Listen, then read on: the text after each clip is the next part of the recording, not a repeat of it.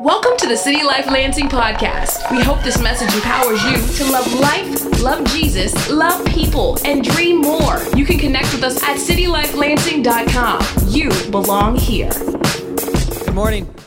Today's a great day for multiple reasons. I'm 36 today, but it's also a great day. Yeah, what's up?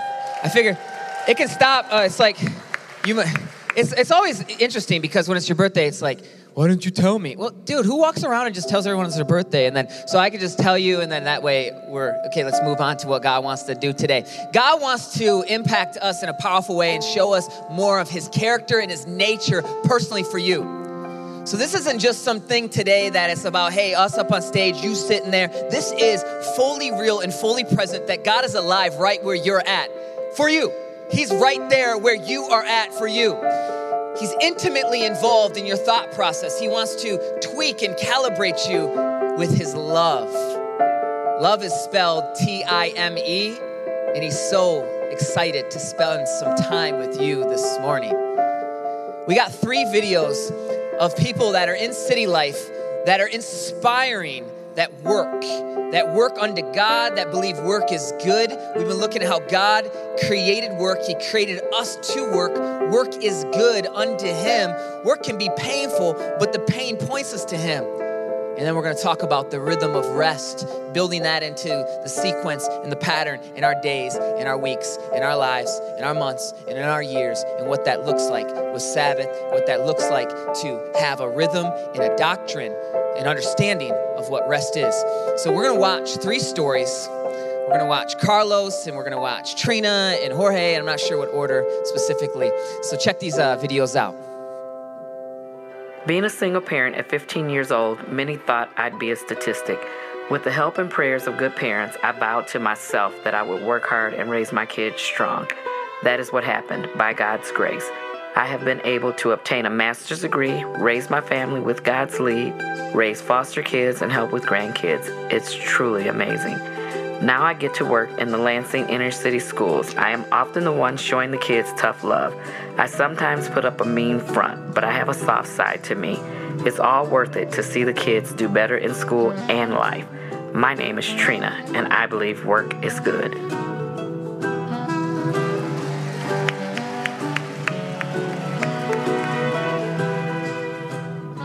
I've been working at Meijer for over 25 years, and I've learned so many things from so many different people about myself and about them.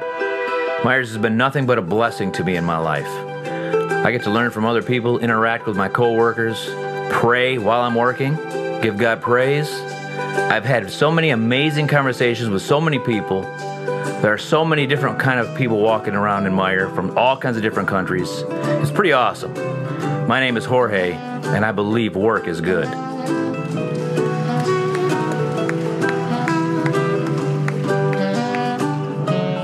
Delivering mail to some could seem tedious, and don't get me wrong, I've had my days. But overall, I have seen God impact my life and others through my job. Simply learning names, walking and driving in the city, and getting to pray to myself. People coming to talk to me has all helped me grow as a person. It's a joy to be used by God to help deliver people's most precious items. It's a practical way to love the city and is a joy. My name is Carlos, and I believe work is good. Yes. That's so fun. Oh, I love it. It's inspiring. It's inspiring to look at our life different. It's been so cool getting to hang out with some of the people throughout the weeks and talk to some of you and hear some feedback of just how this is impacting you. This has been impacting me. And I think this isn't something that we put on the shelf. This is actually something that we're going to revisit. This is a doctrine that carries out. So that's a belief and an understanding of how God views something that we keep, that we grow in, that we're going to continue to live. Because it's not like when this series ends, your job is going to end. You're going to continue to work, and it's where you're going to spend the bulk of your time. A lot of us, we don't want to spend the bulk of our time there. But last week, we talked about the purpose in that. The purpose in that is that if we really, our jobs are so easy, and it was so amazing that every second we never felt pain, we would build a kingdom that we wouldn't need God present. And then we would start to become our own gods.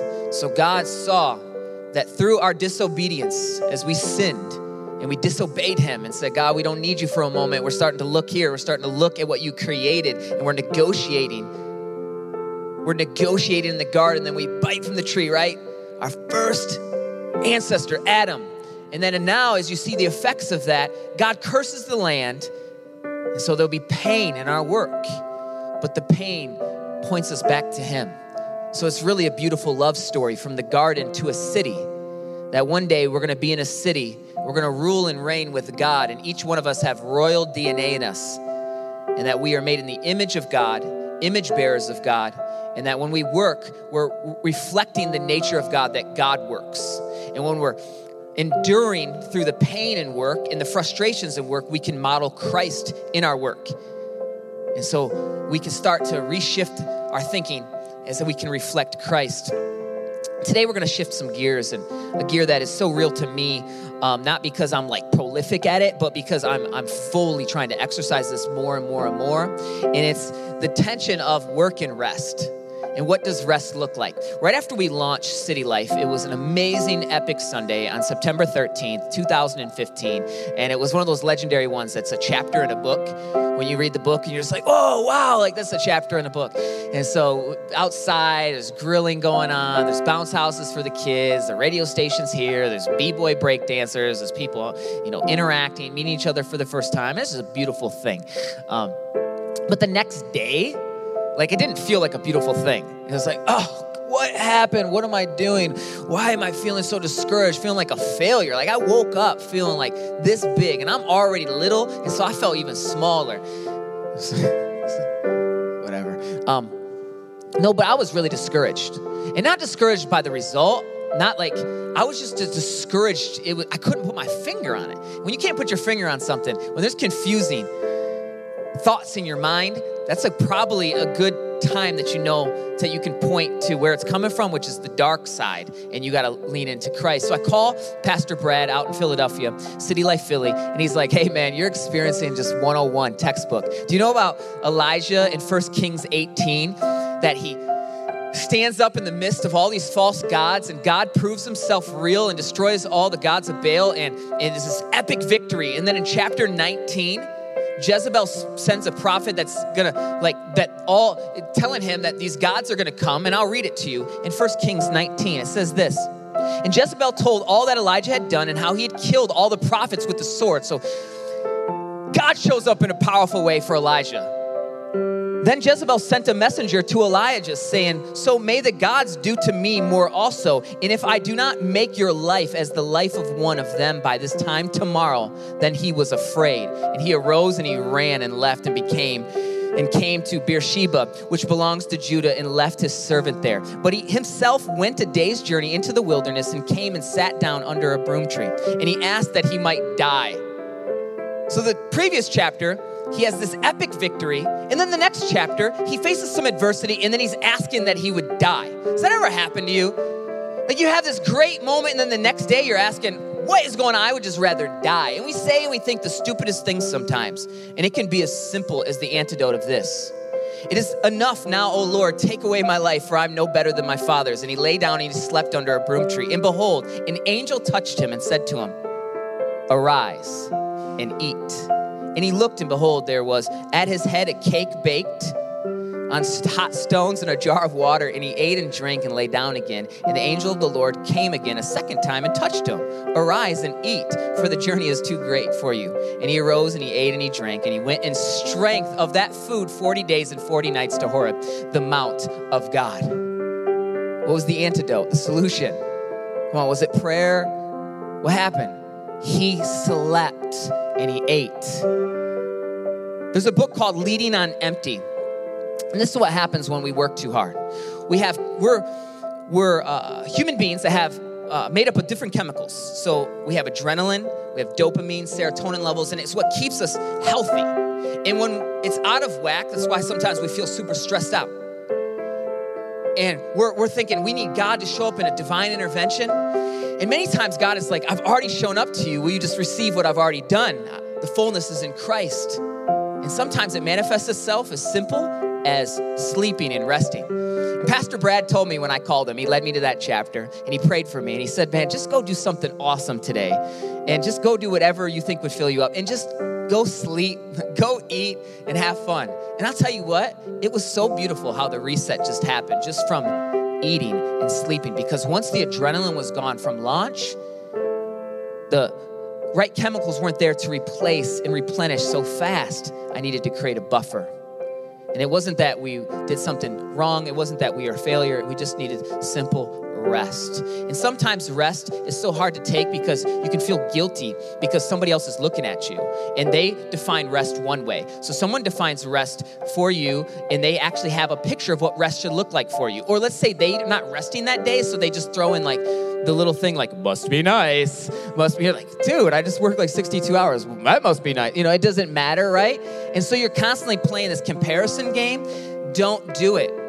Don't do it. God has a customization plan for each one of us of what that looks like and how that lives out. We go in Genesis. We've been in Genesis 1, 2, and 3, looking at the story of creation, what that means like for us, applying to work, and then looking at the fall and the effects of sin.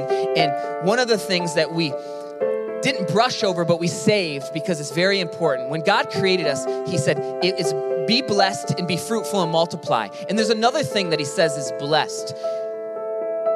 Genesis 2, thus the heavens and the earth were finished and all the host of them. And on the seventh day finished his work that he had done, and he rested on the seventh day from all his work he had done. I don't know where you're at with God, but just entertain this thought for a minute. Most of us believe in God, that's why we're here. But if you're just wondering, is God real? God being God would mean that he's better than you and me, like he's more prolific and proficient at creating things. So if he's resting, we need to take notice. We need to take notice. Verse 3, so God blessed the seventh day and he made it holy, because on it God rested from all his work that he had done in creation. Wow. God rests. Rest is a really, really, really big deal to God. In Exodus, after God takes his people out of slavery from Egypt, from oppression, from working too hard and too long, and this is the narrative of all of Scripture, that you and I are slaves to sin, that Jesus has set us free, and that now we're sons and daughters again, heirs, in the right place, right standing with God as we were in the very beginning, and as we will be for eternally in the very end. And so the children of Israel is so important to our lives because we see the exact replication in the pattern in our lives that we're in the bondage of sin. We need freedom from it. We need to get away. We need to exit, and that God has taken us to a promised land. And a lot of times in between that gap, we're wandering, we're complaining, and he institutes something right here in Exodus 31. And then the Lord said to Moses, say to the Israelites, you must observe my Sabbaths. There will be a sign between me and you for the generations to come, so you may know that I am the Lord who makes you holy. Right there, so you may know that I am the Lord who makes you holy. Observe the Sabbath because it is holy to you. Anyone who desecrates it to be put to death. Like, people are dying for not taking a day off work. That's a little different than our culture, wouldn't you say? I mean, right? Wouldn't you? I mean, people get celebrated if you work extra hard here. In fact, that is amazing if you're the 7-day-a-week employee. You might actually get advanced. Well, back when the children of Israel have fled this place, they needed to observe the Sabbath, and God is constant. He's putting his foot down and saying, here's how much I believe in this. You'll be put to death. So is that the nature of God, to put us to death? Those who do not do any work, those who do any work on that day must be cut off from all their people. For 6 days work is to be done, but the seventh day is a day of Sabbath rest and holy to the Lord. Whoever does any work on the Sabbath day is to be put to death. The Israelites are to observe the Sabbath, celebrating it for generations to come as a lasting covenant, contract, covenant, agreement. It will be a sign, an irrevocable agreement. So you have the old covenant, this old contract, and then you have the new covenant, which is Jesus shows up on the scene, the better one to come, the fullness of one. So the law and these things that God's instituting us is pointing us to a Savior, pointing us to redemption, pointing us to who Jesus is. And he's already won the victory. So every single one of us rest in that victory today. Every one of us. It will be a sign between me and the Israelites forever. So here's the point of it. It'll be a sign between me and the Israelites forever. For in the 6 days, the Lord made the heavens and the earth, referencing Genesis. And on the 7th day, he rested, check this, and was refreshed. He's not trying to kill people. He's trying to, okay, I got to correct here. I got to correct because my ways are higher. My thoughts are higher. My purposes are higher, and you're not listening. Listen. When children aren't listening, sometimes you got to elevate. I got certain kids I can talk to real gentle, and others I got to be like, hey, right? You got to get their attention. I don't know which one are you. You're like, oh, the whisper. But some of you in the room, it's like God's like, hey, right? Like you need to take a day off. That's what he's saying to people here. You got to take a day off. In Exodus 16, he'd already told them that he would provide for them. Manna raining from heaven. Food is raining from heaven. And he's providing for them. And he gives them very strict orders. And on the 7th day, he tells them what to do. And they still disobey it. Because that's the nature of us, is to hold on, to try to preserve and try to be God. Try to be God. God cares about rest because he wants to take us out of slavery. And the struggle is real. Because personally, I actually really like what I do. I remember what it's like sometimes to really not like what you do, whether it was shingling or one time I did community service at the animal shelter. Like that was like up there for worst ever. I don't know what your worst ever jobs are. Don't worry, it wasn't any time recent. Someone's happy about that? Oh, don't worry, I've probably done something wrong even today, thinking maybe. Okay, so check it out. When we don't rest, we develop a God complex. We are made in the image of God, but we are not God. And we start to think that our identity is found in our work, that power comes from a title, that power is something that can be flashed at people, but it's actually something that needs to be used for good to create delightful benefit for the world. That it's not about production, it's about reflection. It's about looking and saying, this is good because it's God's.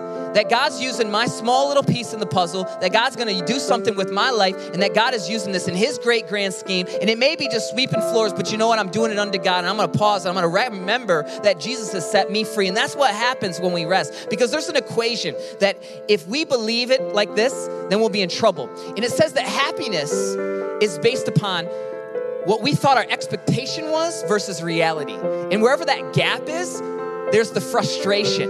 So if you have an expectation and then your reality is here, that gap is where your level of happiness is to be experienced.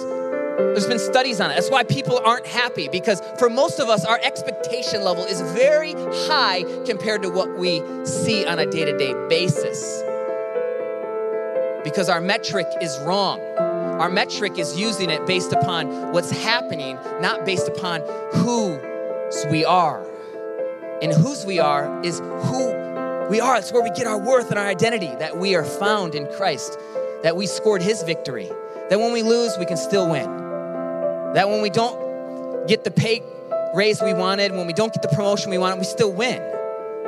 And so for us, we get to model of what this looks like to a world that's so confused about it.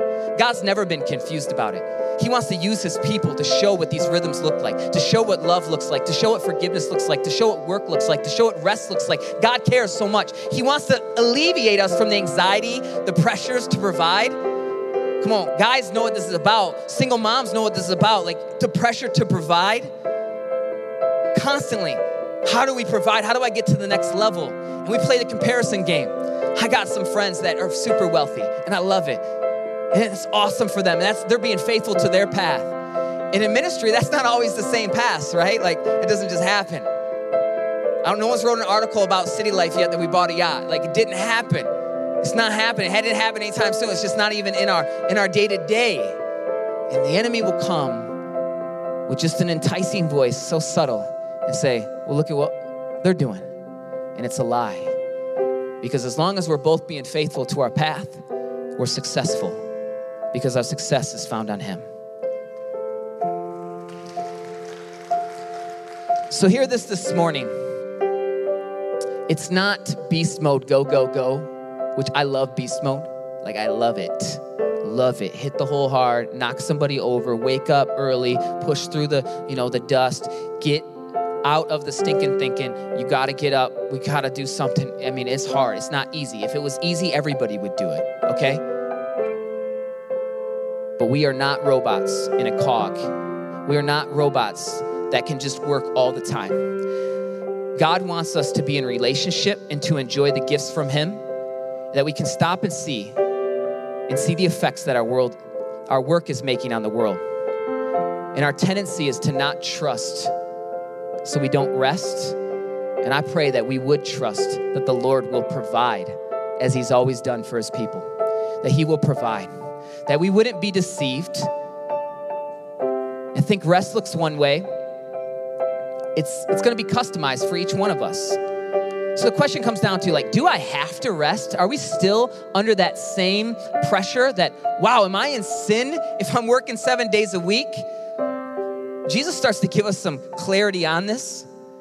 And he says in Mark 2:27, the Sabbath was made for man, not man for the Sabbath. Matthew 12:12, of how much more value is a man than a sheep, so it is lawful to do good on the Sabbath. Jesus starts to elevate of even the purpose for the Sabbath. That God still cares about people on the Sabbath. God still wants to do life on the Sabbath. He's trying to provide rest for his people, so it isn't bondage for his people. And in fact, in Colossians 2:16, it says this, let no one judge you in food or drink or regarding to a festival or a new moon or Sabbaths, which are a shadow, check this out, a shadow of things to come, and the substance is Christ. Wow. Rest is now becoming more enticing. It's not a have to, it's I get to. It's I could actually still go help somebody even on my rest day as God compels me. But let us never start to think we don't have to rest, because now we're finding ourselves in a pattern that God didn't do. So we're starting to be our own God, and that's horrible. Romans 14:5 says, one person esteems one day as better than another, while another esteems all day alike. Each one should be fully convinced in his own mind. So there's a measure of conviction for each one of us, that we have to see what rest looks like for each one of us. 24-hour period is a great way to start. And maybe you don't even know how you could start there. Maybe it's just 6 hours, and maybe it's good rhythms throughout the week. Or maybe you're in a startup season with the business, like your rest is gonna look different. Or if you have, parents that have newborns, your rest is gonna look different. Okay, so God knows it's not some legalist thing that he's trying to impose. He's trying to give us freedom because he will provide. And there is a new season, because rest, it looks different than the world thinks it does. Rest is inactivity, but it's also, you can be enjoying things that are life-giving. Maybe life-giving for you is crafts, shooting hoops, fishing, caution time. But it should ultimately be about remembering God. Remembering God. Remembering God. And I've read several different angles of this as we've been studying it. It seems a lot of different pastors have different nuances of what this looks like. Some, they feel really convicted to have they like check off the grid, right? Kids aren't having sugar, and they just feel that they are not part of the world for that day. And that is awesome. And then there's others that are like, no, like I'm gonna go out and we're gonna fish and we're gonna have fun. And that's awesome. I think there's freedom there for both. And the question comes down to, what will rest look like even for us to enjoy, even as a church? Like, what does that look like? What does it look like for the early church? Like, we're here on Sunday, right? Well, as Jesus rose from the dead and he was seen by many witnesses and the Holy Spirit came down, what happened was their perspective started to shift and it became the Lord's Day. That's why we're here today. That we're celebrating a new power and a new life and a new covenant. So that our rest is even powerful. That on the Lord's Day, we're about his model to a world, that we want to celebrate, that we want to worship the one who set us free, and we want to serve people too. So the Lord's Day became this powerful movement of the church gathering, people gathering, and God's still providing rest for them. And there were still rhythms of rest, and they're still taking Sabbaths, but the Lord's Day was still powerful and engaged. And we see that in the early church.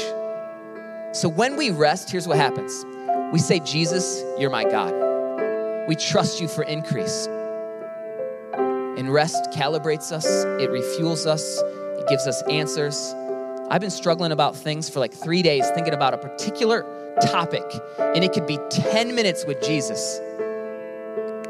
Answer. I mean, it's sometimes as simple as looking for a parking spot. Jesus, where's the parking spot? Parking spot. I spent so much of my life not talking to him and allowing him into what he wants to do. We're going to end with Mary and Martha in Luke chapter 10. I'm reading out of the Message. It says, as they continued their travel, Jesus entered a village. A woman by the name of Martha welcomed him. If Jesus comes here, you're come on, I'm excited about Jesus. Welcomed him and made him feel quite at home. She had a sister, Mary, who sat before the master, hanging on every word he said. So Jesus in the room. And Mary's just, wow, he's talking. I want to hear him. But Martha was pulled away by all she had to do in the kitchen. Later, she stepped in, interrupting them. Master, don't you care that my sister has abandoned me in the kitchen to do all the work? Tell her to lend me a hand. Okay, this is like Tattletale Central. The master said, Martha, dear Martha, you're fussing far too much and getting yourself worked up over nothing. One thing only is essential, and Mary has chosen it. It's the main course, and it won't be taken from her. You guys, it's Jesus. It's Jesus, you guys. When we're working, it's Jesus. When we're resting, it's Jesus. And when we're doing everything, it's Jesus. And let us not miss the moments when it's Jesus. That we stop and say, Jesus, we need you.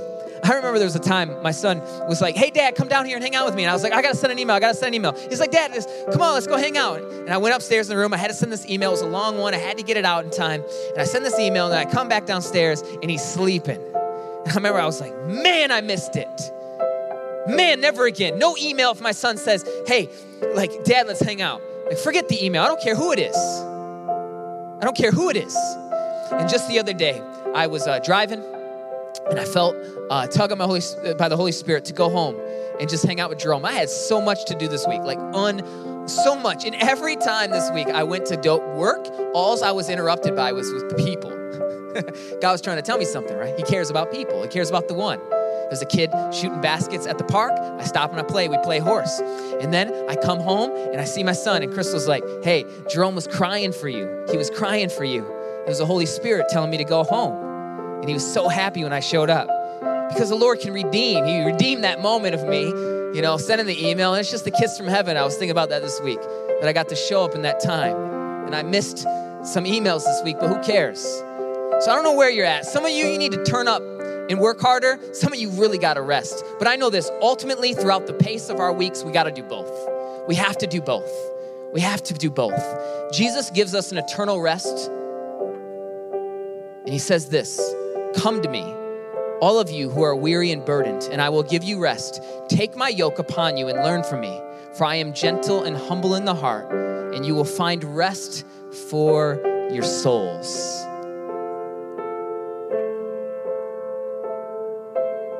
In many pieces of music, it's a pause or the rest that gives the piece its beauty and shape. And I know, as a writer, we'll often try to include a lot of empty space on the page so that the reader can complete my thoughts and sentences so that her imagination has room to breathe. Pico Liar.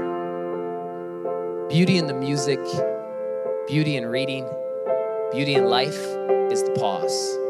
And it's blessed, and it's holy unto the Lord. So when we sing things like we're waiting upon the Lord, that's not a song of defeat. That's a song of great strength, of great wealth, of inexhaustible source. All of the prophetic and all of the powerful and everything that has been of significant in my life has always came from times of prayer and times of being still before the Lord. Period. And God is doing something here at City Life, and as we enter July, it's month 7, and we are going to be so intentional to try to get people closer together, to rest, to spend time with each other, to build life-giving moments, and not just have technology be the way of communication. We actually want to throw the football or the baseball with somebody or eat a burger with somebody. like that, like with somebody, not just see them and like it. Like we want to see people together. So this month's going to be really exciting as we rest. I want to pray for us that we would rest well, and then Lori's going to come do offering, and then we are going to sing Wait Upon the Lord. And I pray that it is powerful for each one of us. Let's pray. Jesus, we thank you for your word. It's alive. I thank you for people here that have came in this place, that some for the first time they're considering you. I pray that they would not find religion. I pray that they would not find work, but they would find hope. They would find freedom. They would find someone that says, come to me. Give me your life and I will give you mine. They would not come and say, make it like a contract or a negotiation, but they would say, Jesus, you're worth everything. You died for my life. That's the greatest work ever. And we rest in that finished work of you. God, intimately speak to each one of us of what our life looks like, what the rhythms look like, of what rest looks like, and how we can get little moments and glimpses of heaven. Life will be hard. It's going to throw us curveballs, but let it never rob the time that was only reserved for you. That you want to spend time with your kids and you want to hang out with them. So each person here, I pray that you'd hang out with them and they would let you in and they would be a kid with their dad. Jesus, thank you. Thank you for your rest. Thank you for your finished work. And thank you for your power and the freedom that you're Lord of everything, even Lord of the Sabbath, Lord of rest, Lord of work, Lord of us. We commit and we submit our lives to you. In Jesus' name, amen. Amen. Thanks for listening to the City Life Lansing podcast, loving you and loving the city, one life at a time. For more information, messages, and to partner financially, go to citylifelansing.com. You belong here.